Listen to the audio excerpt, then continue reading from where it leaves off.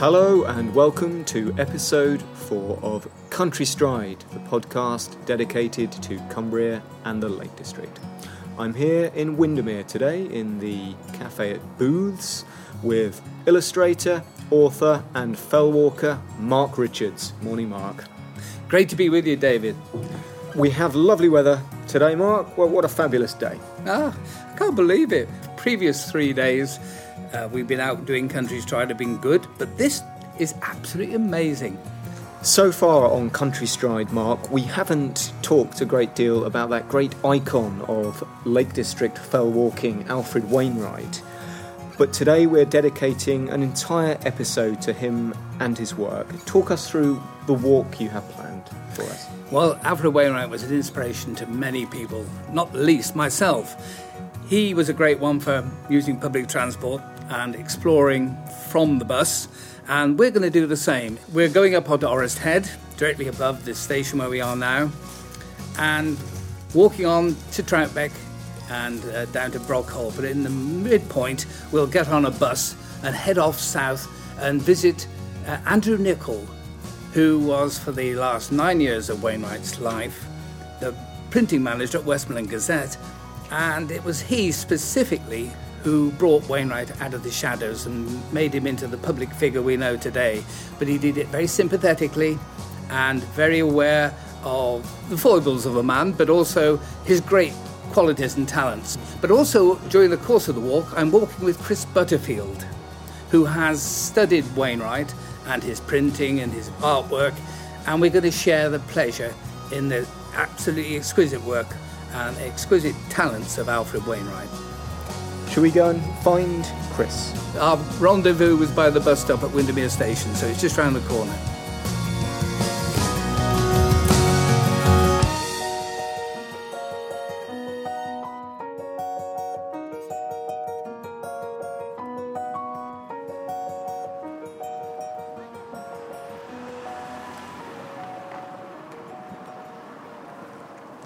Right, well, I've arrived at Windermere Station at the bus stop, and I'm in the company of Chris Butterfield. Great to see you, Chris. Great to see you, Mark. How you doing?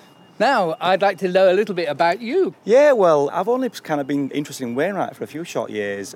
Primarily, I used to do long-distance walks. In 2013, I did the Pennine Way. In 2015, I completed the Coast to Coast. It was completing the Coast to Coast that got me inspired with Wainwright. You know, inspired me to learn more about how he devised the route. And from there, I found about the guidebooks to the Lakeland Fells. I purchased all the books and studied them deeply. I didn't read them, I studied them. And I was very intrigued in how he designed the books and how he put the books together, and his art style and his writing style. And that got me wanting to know more about the man himself. How he, growing up from Blackburn and eventually moving to the Lake District. This is the very bus stop where Alfred Wainwright came in 1930, I believe. You got a bit of a feel for that. Yeah, definitely 1930, yeah, at the age of 23. Exactly. Now, he got here, and this was his first impression of what the Lake District was all about. I read in his book, The Ex-Fell Wanderer, a little paragraph. He says, alighting from the bus, our first objective, according to my itinerary, was Orist Head, a recommended viewpoint nearby. Our way led up a lane amongst lovely trees passing large houses that seemed to me like castles, with gardens fragrant with flowers. I thought how wonderful to have a house with a garden. The sun was shining, the birds were singing. We went on climbing steadily under a canopy of foliage, the path becoming rougher, and then, quite suddenly, we emerged from the shadows of the trees, and there was a bare headland.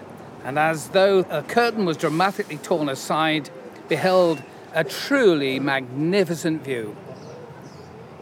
Anyway, this gives you the sense that he had come upon something very special, and it became something very special to his life. And what I want to do today is to reenact that sensation, and it gives us a great opportunity to see that landscape that he was overwhelmed with on that magical day. So we'll head off now. We're at Chris.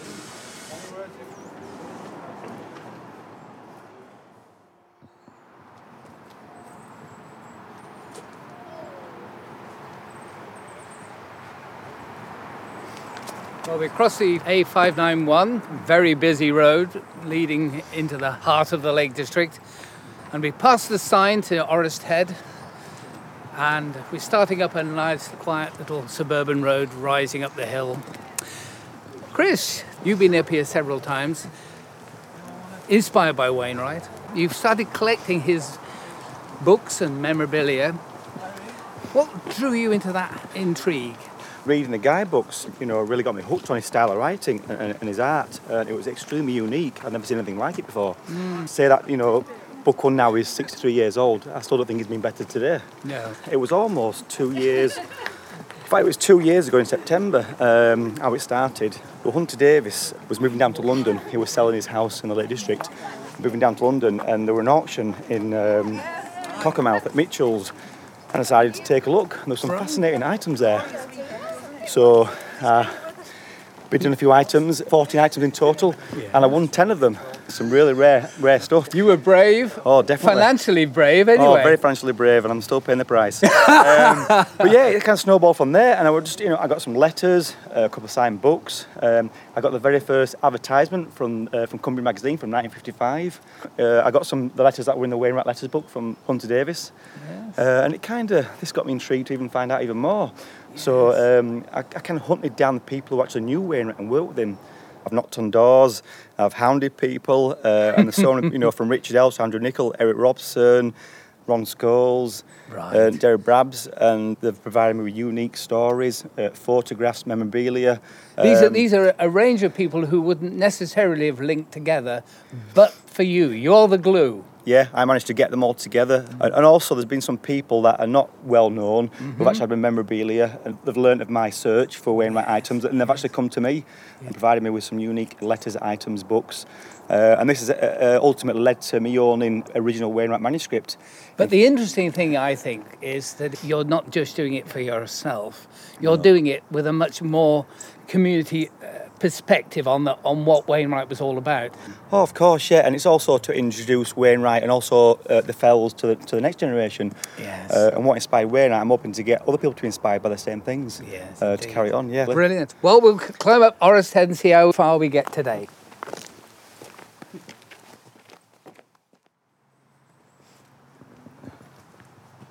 Well, we've come round the corner and we're very much into foliage. There's a great canopy of trees here, and Wainwright mentioned that. And he also mentions about the houses that are adjacent to the track here, which have large gardens. Now, modern suburban houses, most have some kind of a garden, but Wainwright's background, he came from a very industrial town where gardens were unheard of. Yeah, it was very little gardens, just with toilets in, and they're all terraced houses, so very little greenery. Opposite where I lived, there were brickworks, which is now gone. So it wasn't used to this kind of scenery. And so coming in and seeing this beautiful countryside really blew me away, It was destined for the mills, and after seeing this, he really wanted to break away from that. Absolutely. The only green space he knew was Ewood Park. Exactly, yeah. And he was passionate about Blackburn Rovers. He became a rover himself. He certainly did. Let's rove on.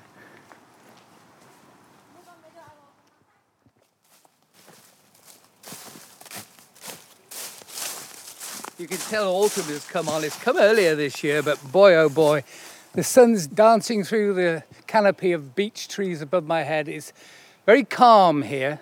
Well, this is one of the joys of walking in the Lake District. You can get away from the crowds very quickly, even at a very popular spot like this. And look at this leaf litter.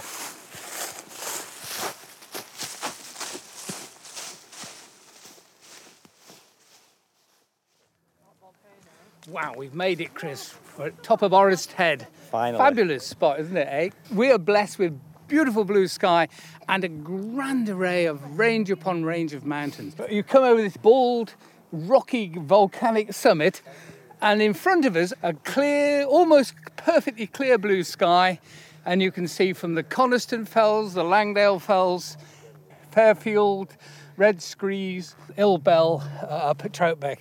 And you can actually see the village of Troutbeck, which is where we're heading beyond Far Orrest.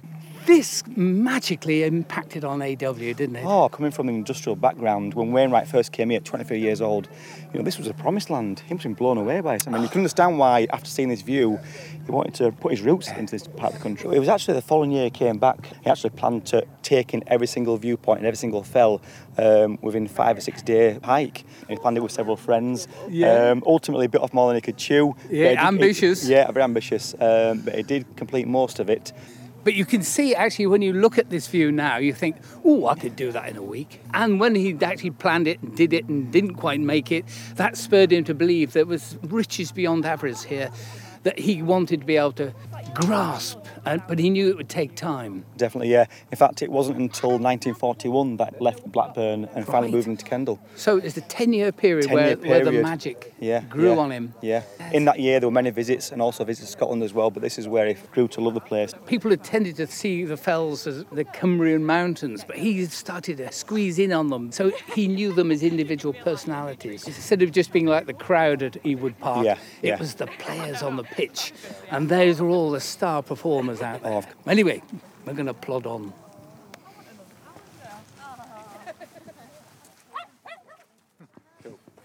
Right, I've got a young couple sitting on a bench, looking due north, and I've got a great puddle in front of me, but it has been raining lately. Now, where do you come from? Nottingham. Nottingham. Now, have you ever been to Orrest Head before? No, this is the first time up here. And where are you staying? Keswick. We've been to Keswick many times. Ah, yes. So we've been Rolla Crag and Cat Bells. Cat Bells and Castle Crag and things like that. Yes. So this is sort of the equivalent down in this area. Yeah. But this summit actually does give you a lot, doesn't it? yeah, some surprising really. What's the name you associate with this hill? Go on, you could do this one. Wainwright. Yes. Yes. Yes, and he lived in Kendal, didn't he? And he came from Blackburn. And he was inspired by this view, and you can see why, can't you, Yes. really? Definitely. Yeah. What hills catch your eye from here? Oh no. Old Man of Coniston somewhere Somewhere that over way. that way. Yes, that's Right. over there. I did that. I walked that many years ago. Yeah. And is it Scarfell Pike? Yes, Scorefell Pike, just through the gap there, above 3 tongues, just to the left of Bowfell. Yes. Yep. Well, I'm pleased you've come, and Especially on a clear day like this. Yeah. obviously you've organised it perfectly. Yes. Just Well, hope it lasts. Yep. Well, enjoy your Greg's bap. Sausage roll. Not Good old brilliant. sausage roll. Thank you. Thank you. Great to see you girls. How many girls are you together? 6. 6. So where are you from? Preston. Preston. Yeah. Right. This is the north end of Preston. Yeah. Yeah. Now, this is a famous viewpoint, Orrest Head. Do you associate the place with anybody's name? No. I read something online. Is it the first mountaineer walked up here, didn't he? Yeah, no. A man from Blackburn. What was his name? I don't know. I Right. did read it online this morning, though. Well, at least you got to that point. It was Alfred Wainwright. Does that ring a bell to anybody? Yeah, and a lot of the fells are known as Wainwrights and all that sort of thing. But what spurred you to choose this particular hill today? It wasn't too far. It was manageable. Manageable. Yeah, and what weather you've brought us. I know, it's gorgeous. Yeah, and feel the warmth bouncing off the volcanic rock. Do you know any of the hills that you're looking at? No. Would you like to know them? Yeah. So if I'll quickly tell you, like Langdale Pike, so that little cluster there, and Bowfell and Crinkle Crags, that's Great Langdale. And right in the gap, through the gap, right in the middle, is Scorefell Pike. We were wondering where that was. You're looking right at the heart of the Lake District there. And that fell over there, that boring one there, Ulscarf, is more or less the centre of the Lake District National Park. So how long are you up here? Till Sunday, just the weekend. Oh, yeah, definitely. And you normally come as a group? Yes. You're great friends from, not work colleagues? No, from high school. Brilliant. Well, Preston's got great virtues, obviously. Great to see you. Thank you. Well, I bumped into a lovely couple who've just come off Orrest Head. What spurred you to climb Orrest Head? Somebody told me about it a couple of years ago. So I've come up this weekend for my 60th birthday. 60th birthday. Thought we'd have a walk up. Been there, lovely views. Now we're having a walk back down and might go and Have a pint. have a pint or two. Right, fabulous. That'll do Well, for you've us. soaked up the views. You deserve all the pleasure you can get from a special day. Yeah, that's Do you climb hills normally? Is that something you've... We do walking. Yeah. We do a lot of walking, but we haven't, this is the first time we've walked up this far. Of course, for people coming to the Lake District, Orris Head has traditionally been a very special place. Yeah. And did you get that sense when you got up there that it was special? Yeah, you can tell everybody enjoys when they're there. Yes. So, like I said, the views are Yeah, it's just are the amazing. views, isn't it? Because you can see right over to Markham that way, isn't it? Yep. And I'm not quite sure what's right. Ambleside, is it? That Yeah, way. that's Over that right. way. So, yeah, It's magical because under your feet is rock and you really feel you're in somewhere really volcanic. Yeah. And it's a mesmerising view, so it's Nature's great. its best, Great to isn't it? share it though, isn't it? Yeah, lovely. it is. Yeah. Anyway, Yeah. thanks Okay. thanks a Nice to lot. meet Nice to meet you. Enjoy.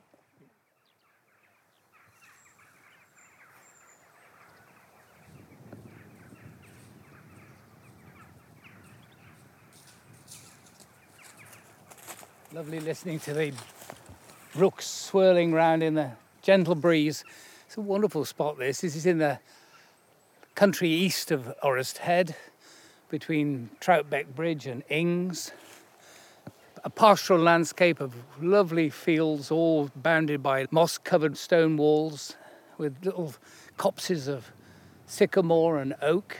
And at this time of year, all changing colour. And I just passed a wonderful old barn, a Westmoreland bank barn, where the cartway went up in the middle of it. It looks like there was a couple of extensions that are now gone. You can see the old roof line built into the wall. And behind it, there's the farmhouse with its typical round chimney pots. There's a lovely old rusty corrugated barn roof there as well. In the background, you can see the high fells. I'm looking towards Wetherlam and Coniston Old Man.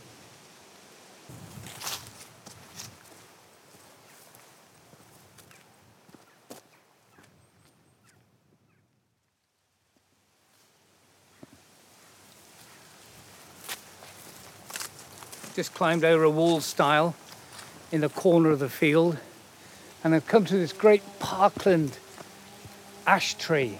Great ranging branches, and at the base, honey fungus. And you've got a majestic view here, haven't we, Chris? Absolutely spectacular. You can understand why Wainwright loved it. Now, you've got an alchemy of a view here. What was the alchemy about Wainwright? What made him so special, do you feel? Well, it wasn't just one thing really. It was a mixture of different ingredients that intrigued me, that drew me towards him. It was his writing style. It was also his drawings. In fact, you know, his art style and the way he justified his every page. It's like that was. How did he do that? He was such a perfectionist. Like the first 100 pages, he just threw away. I wonder how much time he spent on them before he actually decided to justify each page. And not only that, not only his work, but himself, you know, he was a very enigmatic man, and he never gave himself away freely.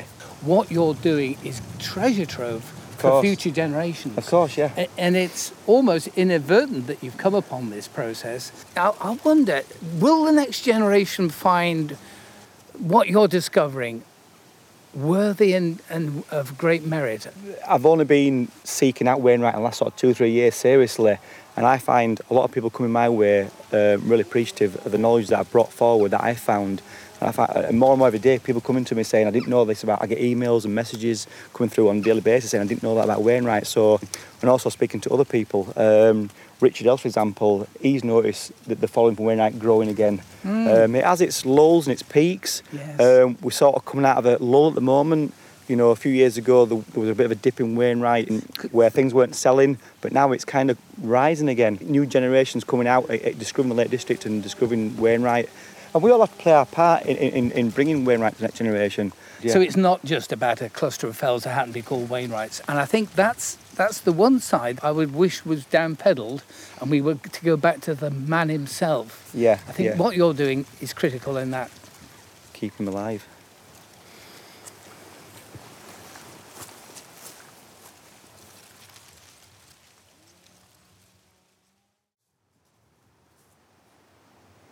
Chris, what do you think about it? Wainwright, from his time he first climbed Orist Head to his demise in the early 90s, When do you think was his purple patch? When did his, from your surveys of his work, where was he at his ultimate expression?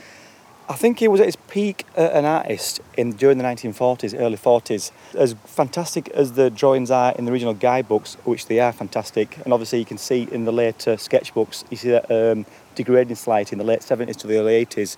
I always thought the guidebooks were the pinnacle of his artistic ability, but it was only a few months ago I saw about 30 or 40 original drawings that privately owned that Wainwright did shortly after moving to Kendal. He moved to Kendal in 1941. He'd only been there a couple of years and he started drawing all the landscape Kendal and like local areas around Kendal and the Lake District, and beautiful meadows and trees and rivers and especially the architecture as well. These were all sort of done in the early 40s during the war period. Right. And the detail is phenomenal. You have to look up to the picture an inch away to see the fine pen lines. They almost look like a negative. The finesse in it. Oh, yes. I remember seeing in his house, above his bed, he had a view of Bowfell from Bleetarn House. So it had that meticulous view there. And on the stairs going up, there was Ray Castle. And that was absolutely exquisite. Because he set himself this crazy course to do all the fells, he had to use far more of his skills, and he couldn't devote himself in the same meticulous way as he did to when he was purely as an artist. He was the product of a period, and he was Victorian in his artistic prowess. Any excuse to do a drawing. Absolutely. We'll draw a close for a moment.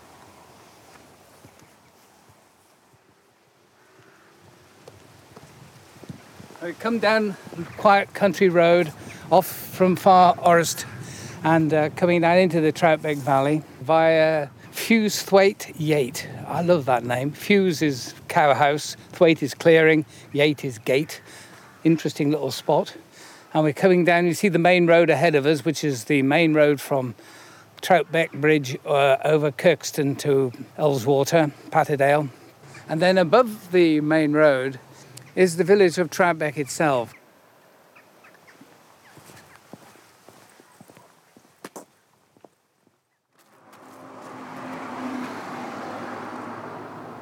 Well, we've just hit the road, the Valley Road, and we've come to a bus stop. Now, my plan is that we're now going to get on the bus and get to Kendal to visit Andrew Nicol, so that Chris and I are going to have a conversation with Andrew, and then I'm going to come back on the bus and complete the walk up to Troutbeck and on down towards Brockhall. All aboard.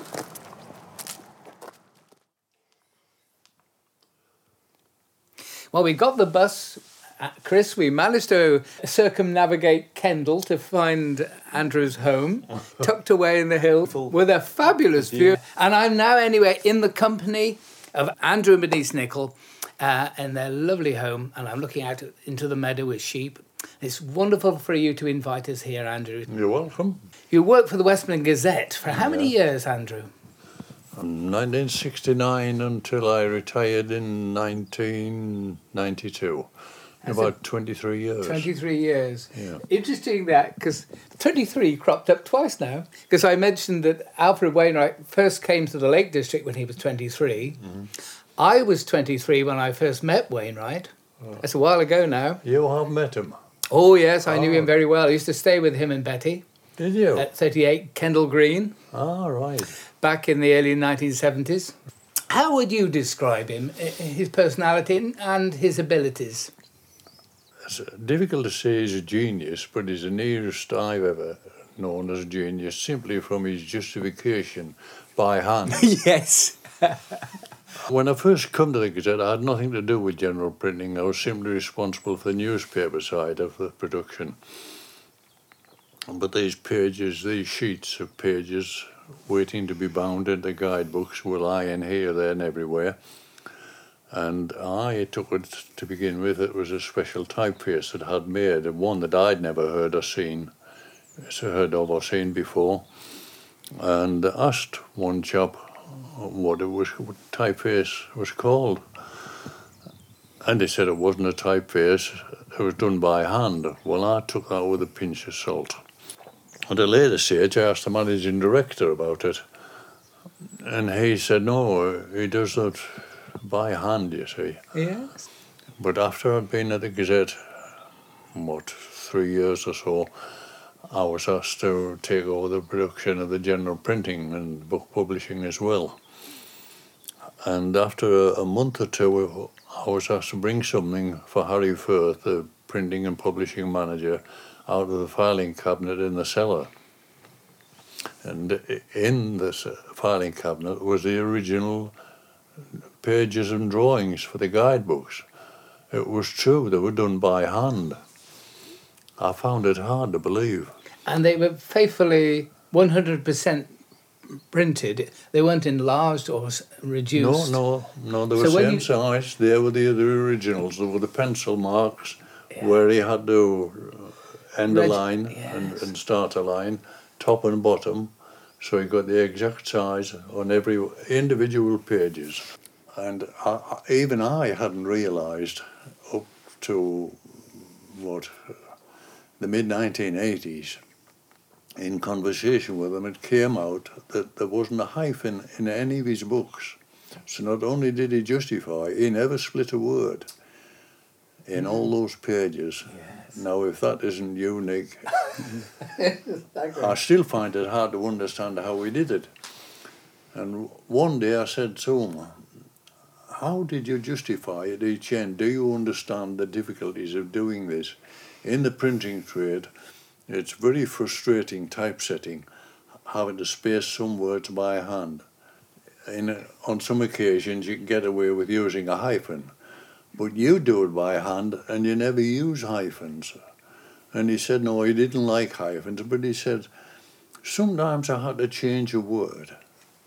I'll look at a line before I start, and sometimes I have to make the characters wider than a line if it's going to be tight, where I've got to keep them narrow and I can put more space between the words.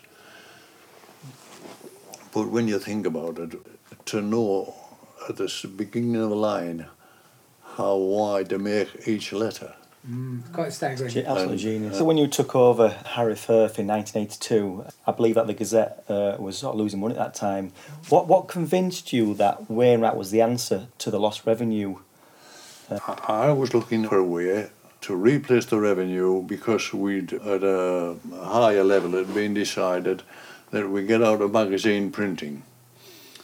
But the revenue from the magazine printing was about 30% of the total turnover. And there were 35 jobs at stake. Westminster Press had only acquired general printing businesses. When they'd taken over newspapers, they weren't really general printing people, but they were content so long as they got a return on the investment. Once a business had lost money for 3 or 4 years, usually they were closed down. We lost a considerable amount of money in 1981, about £43,000, which in today's money is probably equal to something like £250,000. So there was only another couple of years, I would say, to go if we didn't get it back into the black. And I wondered about starting group offices. We only had one rep. Wondered about starting extra reps. But whichever method came to mind, it meant increasing costs with no guarantee that we'd increase the profit. But I had this background thing about Wainwright. But then you would need publicity, and he was averse to publicity. He didn't like journalists, he didn't like mixing with people. He was a very private individual through and through. And I took a telephone call from someone in London who had bought a guidebook that was faulty. It had one section repeated and one section missing. Could he have a replacement?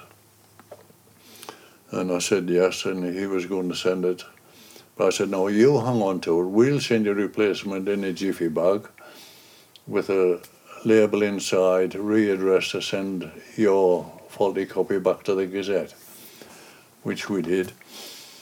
A couple of days later, this chap rang and said, "Thank you very much. I didn't think it would be as easy as that. That was quick. I'll post the other copy back today." And somewhere in the conversation, he realised I'd met Wainwright. And I couldn't get him off the telephone. He was on at least half an hour. And to get him off the telephone, I had to say, "Look, if ever you're in Kendal, don't hesitate. We're right in the town centre next door to Marks and Spencer's. Come into the shop and ask for me. I'll take you on a tour of the works and let you see the books being printed and bound." And managed to get him off the phone. I had 1,000 things to see to. Never thought any more about it. Next day, just before lunch, I rang from the shop. "Mr. So-and-so here to see you, Mr. Nichol." Oh, I thought, no, just coincidence. But asked them to bring him along and brought him along. It was this chap who had been on the phone the day before. And I apologised. I said, "I'm sorry, I had no idea you were coming up. I thought maybe you'd be coming up for your holidays or something in the summer." "Well, I wasn't," he says, "but when you said I could have a look around and see the books being printed," he said, "I couldn't wait until the summer. I rang my boss at home and got the day off. And he travelled up by train from London specially to see the books being printed and bound that he could have seen when he was coming up anyway in the summer." And then it was only a matter of weeks later, I called from London, again from London. Someone wanted to buy a Wainwright original drawing. And I said, "Well, there's a bit of a waiting list. If you'd like to leave me a name and telephone number as one becomes available, I'll get in touch, but it could be a long wait. There's only odd ones." This chap left his name and telephone number, and it was only a month or two later when a collection became available. And he wanted 3 originally, but there was 1 available. And I rang him and said what it was and how much, and yes, he would have it. I said, "Well, don't you want to see it first?" And he said, "No, so long as you are sure that it's an original drawing, original Wainwright drawing, I'll have it." I said, "Oh," I said, "when do you come up to Kendal? Because I wouldn't send this, I wouldn't risk this in the post." "Oh, no, don't put it in the post. I'll call." "Oh, hang on," he says. "I've got to go to Hong Kong tomorrow, and I'm going to be away for a week." I said, "That's all right. I'll put it in the safe until you can come up. But warn me when you're coming to make sure I'm going to be here." Left it at that. Next morning, same thing happened. Just before lunch, called from the shop. "Mr. So-and-so here to see you, Mr. Nichol." They brought him along from the shop. He introduced himself. I said, "I thought you were going to Hong Kong." He said, "Well, I was." But he said, "I couldn't wait for a week to get hold of an original. I was only going to sack somebody, so we'll give him another week." It turned out he was a director of an international bank. Will they blame? Incredible. So you realise you've got something That of great convinced me value. I was right. He was something special. He was a god to the fell walkers. And these are the instances that made me realise this was the way, if I could persuade A.W. to do publicity. That's another story. Yes. Trying to persuade him. Oh, gosh. He Now was you- averse to it. You managed to get him up to Desert Island Discs, or were you involved in some way on that? Oh, yes, it does. It was 30 years ago. 30 years ago now. Yeah, and I think it Too took lonely. best part of 2 years to persuade him. Wow. The original presenter, Roy Roy Plumley, Plumley. there was somebody working behind the scenes, I can't recall his name, who would telephone and make the arrangements for the interview, and he telephoned and I said, "Well, I'll ask him, but I very much doubt it. He hates publicity. But because he's not it's not like television where it can't be seen. I said, we'll see anyway, but don't expect me to ring you straight back. I must get him in the right frame of mind. Because if he refuses, that's it. He won't be able to change his mind. And after a few weeks, he wasn't interested. He wouldn't hear of it. So I just dropped it and went on with things. And Parkinson took over. And I thought he would have been a Parkinson fan, but no, he didn't like Parkinson, so I had to drop it again. But Parkinson didn't do it for very long, and so Lawley took over. And she'd only been doing it a week or two when AW said something favourable about Sue Lawley. So I rang the number that Roy Plumley's background man had given me. And yes, they discussed Wainwright. She discussed Wainwright with Sue Lawley. She said they were very keen to have him if it was possible. I said, well, I can't promise anything, but leave it with me. And the next day, I was having a sandwich in the office at lunchtime, thinking about this, what was the best way? The only thing I could think of, he loved ice cream, he loved the Yorkshire Dales. If we went to Manchester for the interview, and he'd said a week or two earlier, he'd never been on the M62. And I said, well, you were lucky, I've been on it a few times, I always get stuck in traffic. I thought, it wasn't much of a reason to get him to do Desert Island Discs, ride on the M62, go as far as cut through Bradford, go to Harry Ramsden's, have some fish and chips. Brilliant. He was a keen fish and chip man. And then come back through the Dale, stop somewhere and have an ice cream, make a day of it. But it didn't sound very convincing to me. I left the office, jumped in the car, went up to his house, which was only a half a mile or so away, knocked at the door, and it opened like the old films, very, very slowly. Hello, I wasn't expecting you today. No. I said, have you got a minute? Aye, come in, he says. I followed him in. You said the other day about such and such about Sue Lawley. If you agree to do Desert Island Discs, we could go down to Manchester for the interview, go along the M62, you said you'd never been on the M62, cut through Bradford, go to Harry Rampton's, have some fish and chips, and then come back through the Dale, stop somewhere and have an ice cream. Aye, all right, he says. Just like that. And then there was a big snark. I got back to the office, rang Gillian Hush, success. He's agreed to it.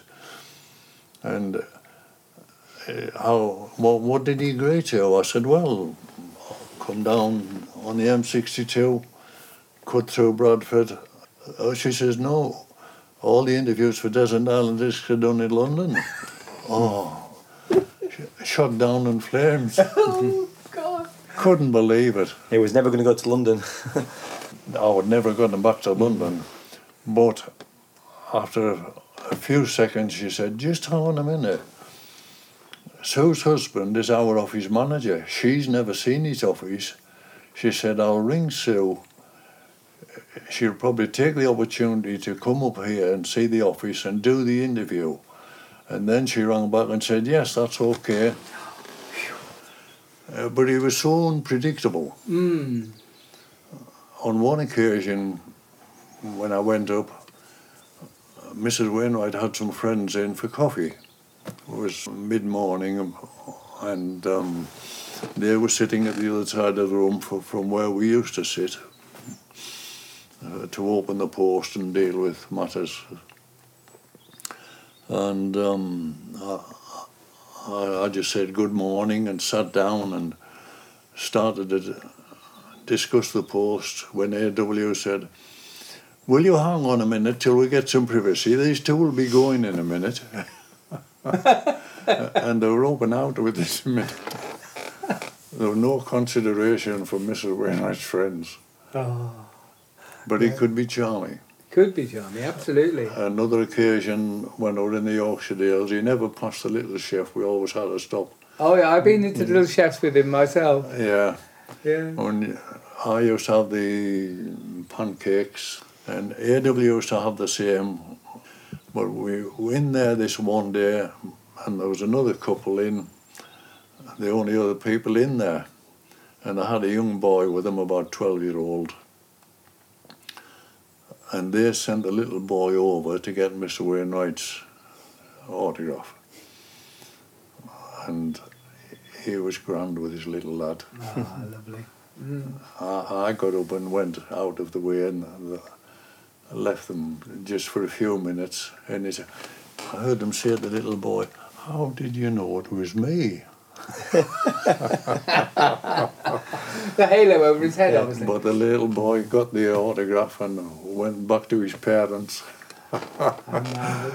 That little boy will be quite a young man now. I certainly will be.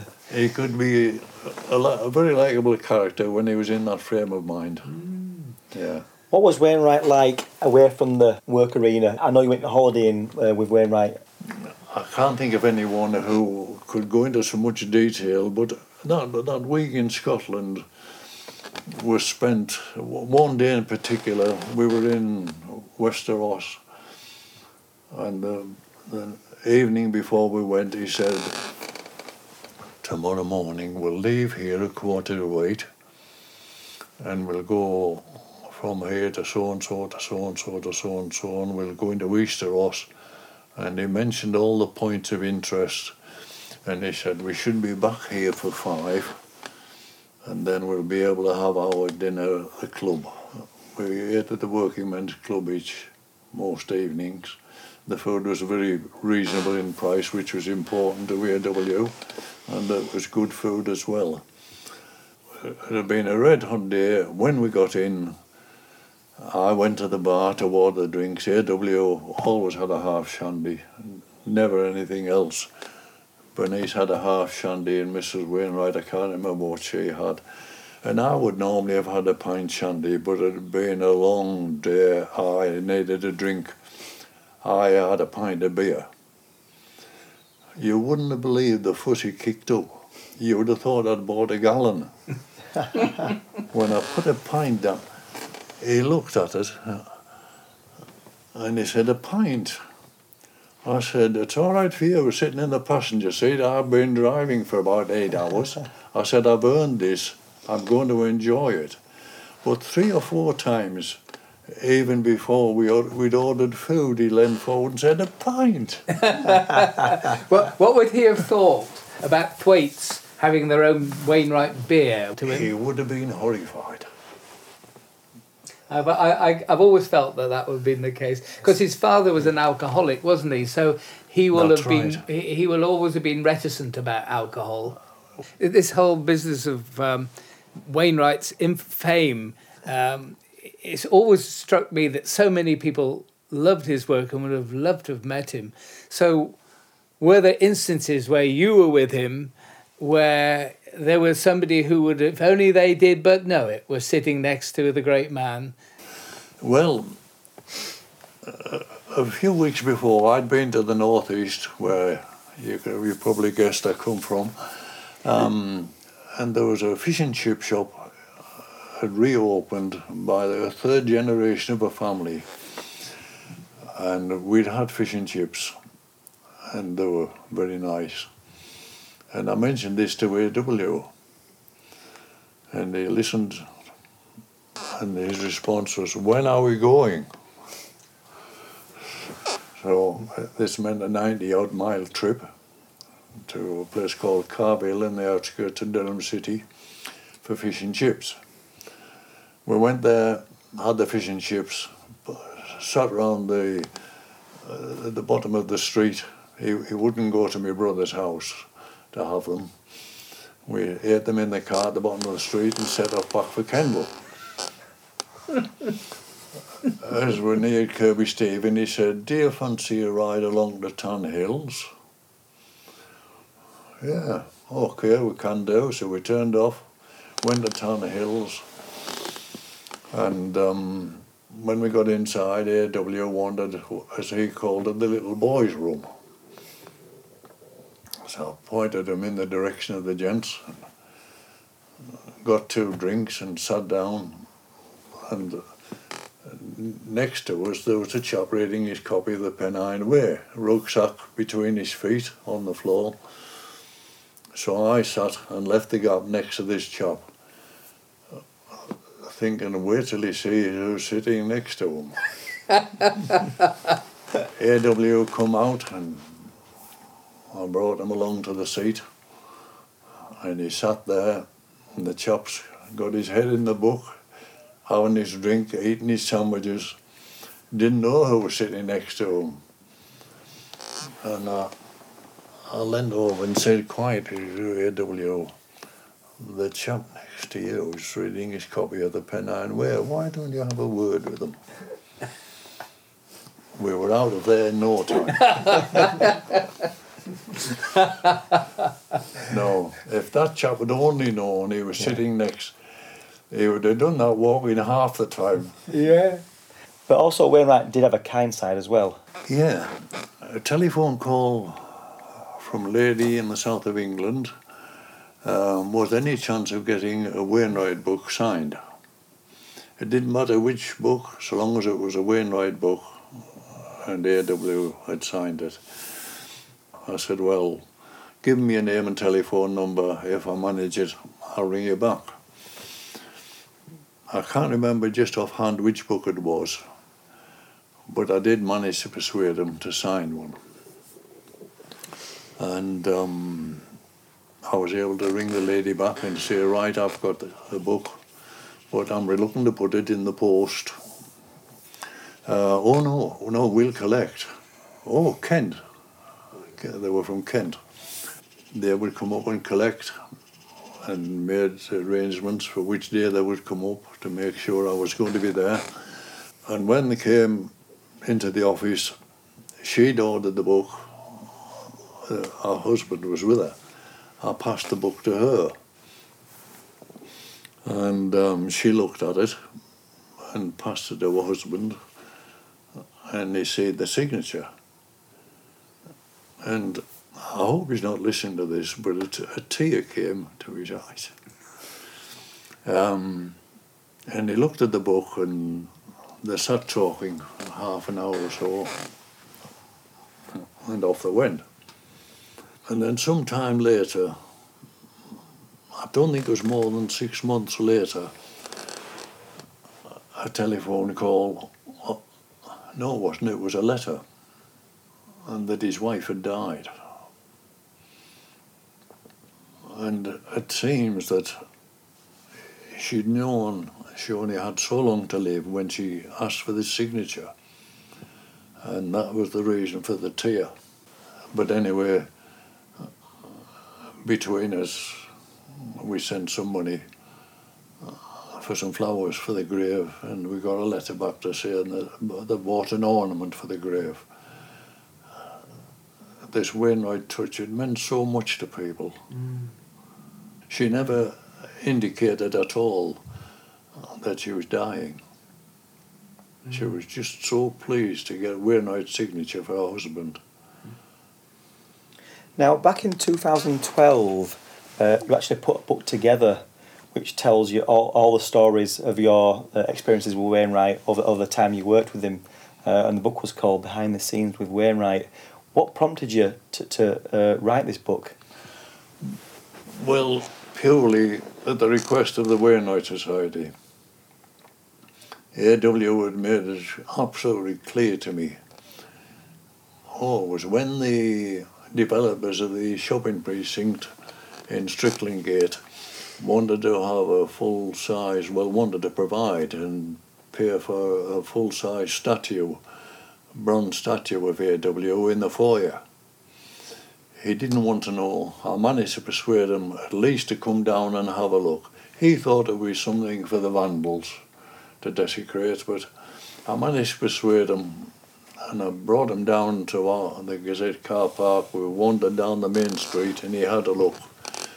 But no, he wasn't interested. took him back home,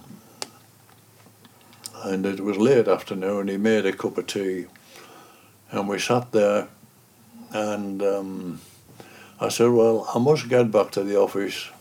Is that your final answer? Or would you not agree to this? And as usual, when he had something important to say, he would lean forward and point in his pipe. He said, I don't want anybody writing about me after my death. I don't want my name connected with any commercial proposition, and I don't want any memorial of any kind. Does that answer the question? Well, in fact, one chap, a book rep from Stockton-on-Tees, had said, make notes of your meetings, where you do, why you go to certain places and what happened. And he said, one day, do a book on Wainwright, and I'd started this, but I just didn't have the time to do it. And I was wanting information to be kept because I'd said to AW several times when trying to persuade them to do television, your name will go down in history. You'll be mentioned in the same articles and conversations as people like Wordsworth and the other Lakeland greats. But he turned round and looked at Mrs. Wainwright as much as to say, what's he talking about? It's worth people knowing that you have this book available. I hope he realises that I didn't make any money out of it. Royalties are donated to cancer charity. And he valued the fact that you were a Kendal person and wanted to keep the quality of his work sacrosanct to Kendal, as it were, in the area. I think he appreciated it. Yeah, that was important to him. He wasn't very happy for a while when I said I was going to retire at 60, and I'd approached one or two other people about taking the job over, but they weren't interested. So we were going to transfer the copyright to Michael Joseph in London, who had already done some of his colour books, and were quite keen to do the guidebooks. But he wrote to the managing director of the Westminster Gazette's parent company, Pearson's, and complained that he wanted the books to be kept in Kendal to provide jobs in Kendal. And he was promised, in fact, that they would be returned to Kendal, but he died just a few months later. Well, I think it was about a year later. What would you say Wainwright's legacy was now he's gone? I think it's been the biggest asset to the Lake District, to Lake District businesses.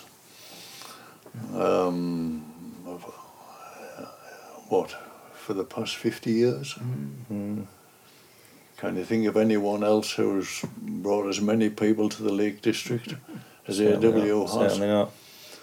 And when you think about hotel accommodation, bed and breakfast houses, meals in restaurants, things like this, apart from book publishers, I can't think of anyone who's brought so many people to the Lake District. From all around the world?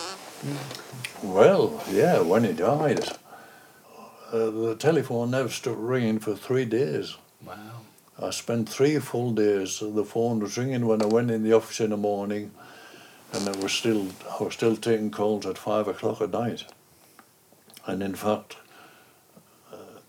most of them were publications wanting information, and the one who spent the most time on the telephone was a Washington Post, and not Washington County, Durham, Washington, America.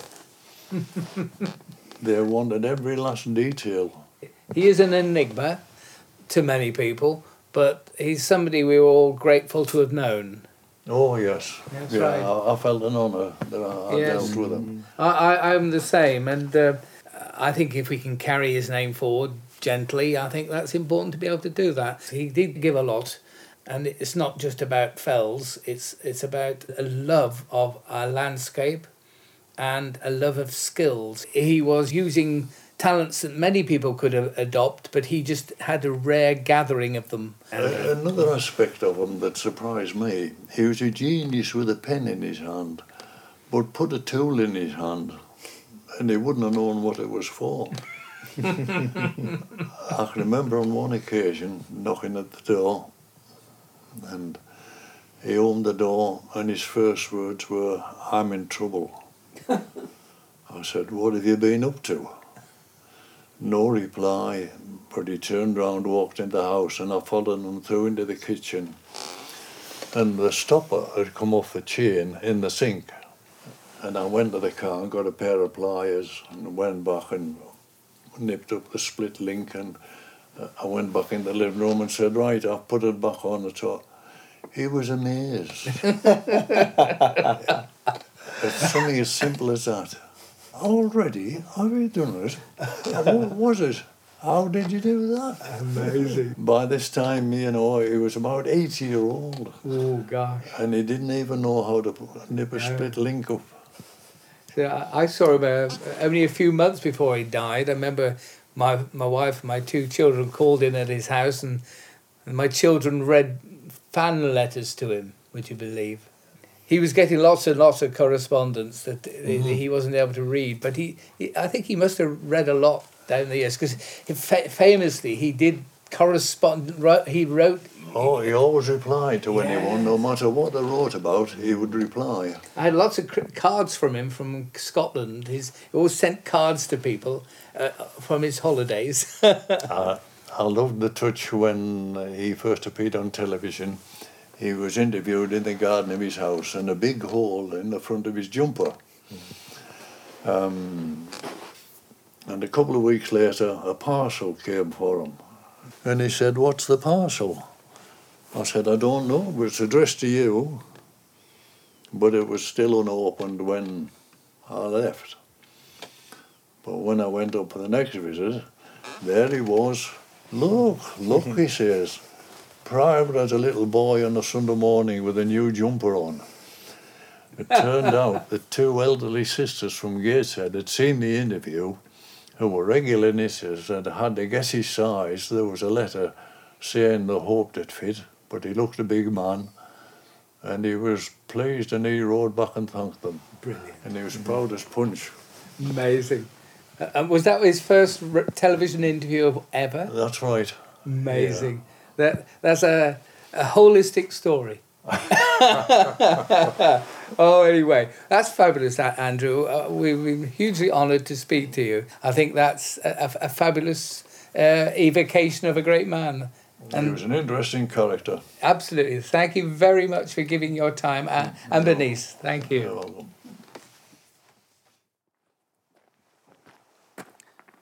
Well, we've made it back after that lovely trip down to see Andrew Nicol. Got on the bus, came back and alighted where we left off, back on the walk, which has been fabulous. And the day has sustained itself in beautiful weather it's been, and we got early evening light. We've come across the valley, across the footbridge, over the Trout Beck in the valley bottom, and climbed up the hill and come to Town End. The majestic Yeoman's House, owned by the National Trust.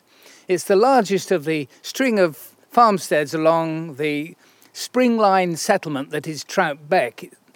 A fascinating village in its own right and really worthwhile exploring. The houses date from the 17th, 18th centuries. They're largely made of slate, local slate, and whitewashed. With a distinctive round chimneys. And opposite the farmhouse itself, on the other side of the road, is a majestic bank barn. It doesn't have glass windows, it has timber strut windows. Anyway, we're now going to follow on with the road and head on to Wayne Lane.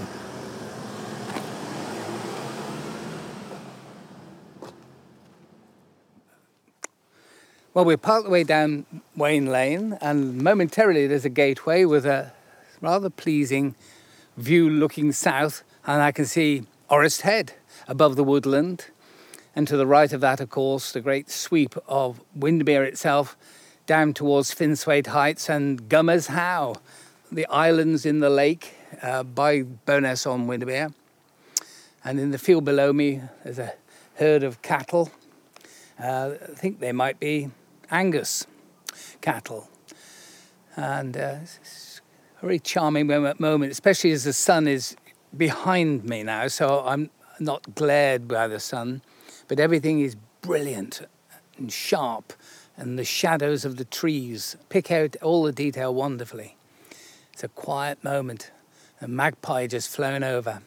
You can almost hear nothing. If I was to stop talking, you would hear nothing.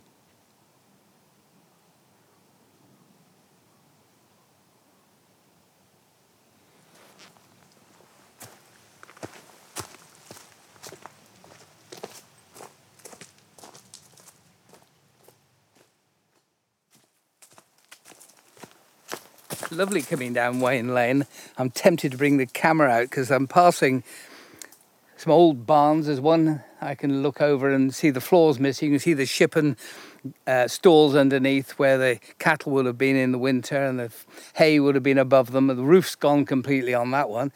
And on the opposite side, there's a Westmoreland Bank barn with a cartway, which reminds me, of course, Wain Lane itself, which is largely a sunken way. And Wain, of course, means the wagon way. So it will have been the farm way from the lake side up to Troutbeck. So it will have been an important road in its time. And shortly we are coming down to Middlerigg Tarn. So that'll be an interesting little feature reflecting the sun of the late afternoon, early evening. It's a gorgeous day, absolutely wonderful. So evocative and redolent with the history of the area. These great slabs of slate that form the barn here, the bank barn on my left.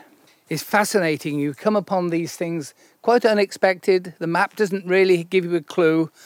So you find these barns and the sunken way and you just come upon them on a calm evening like this, and they just add such magic that just lifts the whole experience into another level.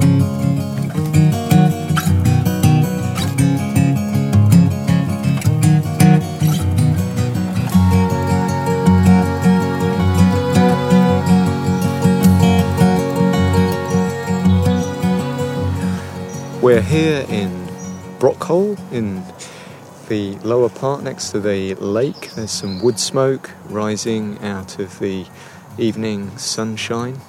And we passed the bus stop mark, which was the end of our walk. Indeed. And a fine episode of Country Stride. It was absolute magic. But it's again people we've met today.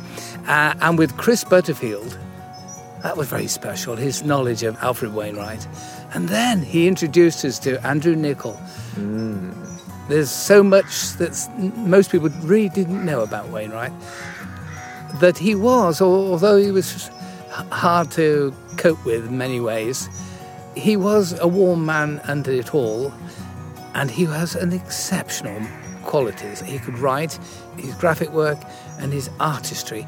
And as Chris said, we learnt about the Purple Patch in the 1940s when he was exceptional, before all the pictorial guys and so on. So we got a real feel for somebody whose impact on the Lake District will go on for decades long into the future. And by meeting Andrew Nichol, we met somebody who was very close to him, whose memories need to be carried forward. I loved the Tan Hill anecdote. Were there any standout anecdotes for you, Mark?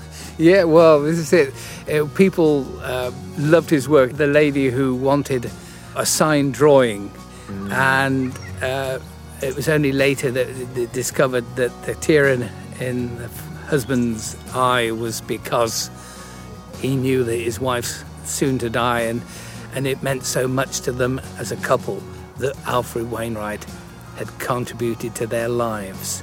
He himself shunned publicity, and yet you can't measure the value of people like that. I always find it hard to reconcile Orist Head with the most important moment, really the most defining moment in Wainwright's young life, because it seems so utterly not him. It's busy, it's easy to get up to, it's next to quite a large town, all of those things.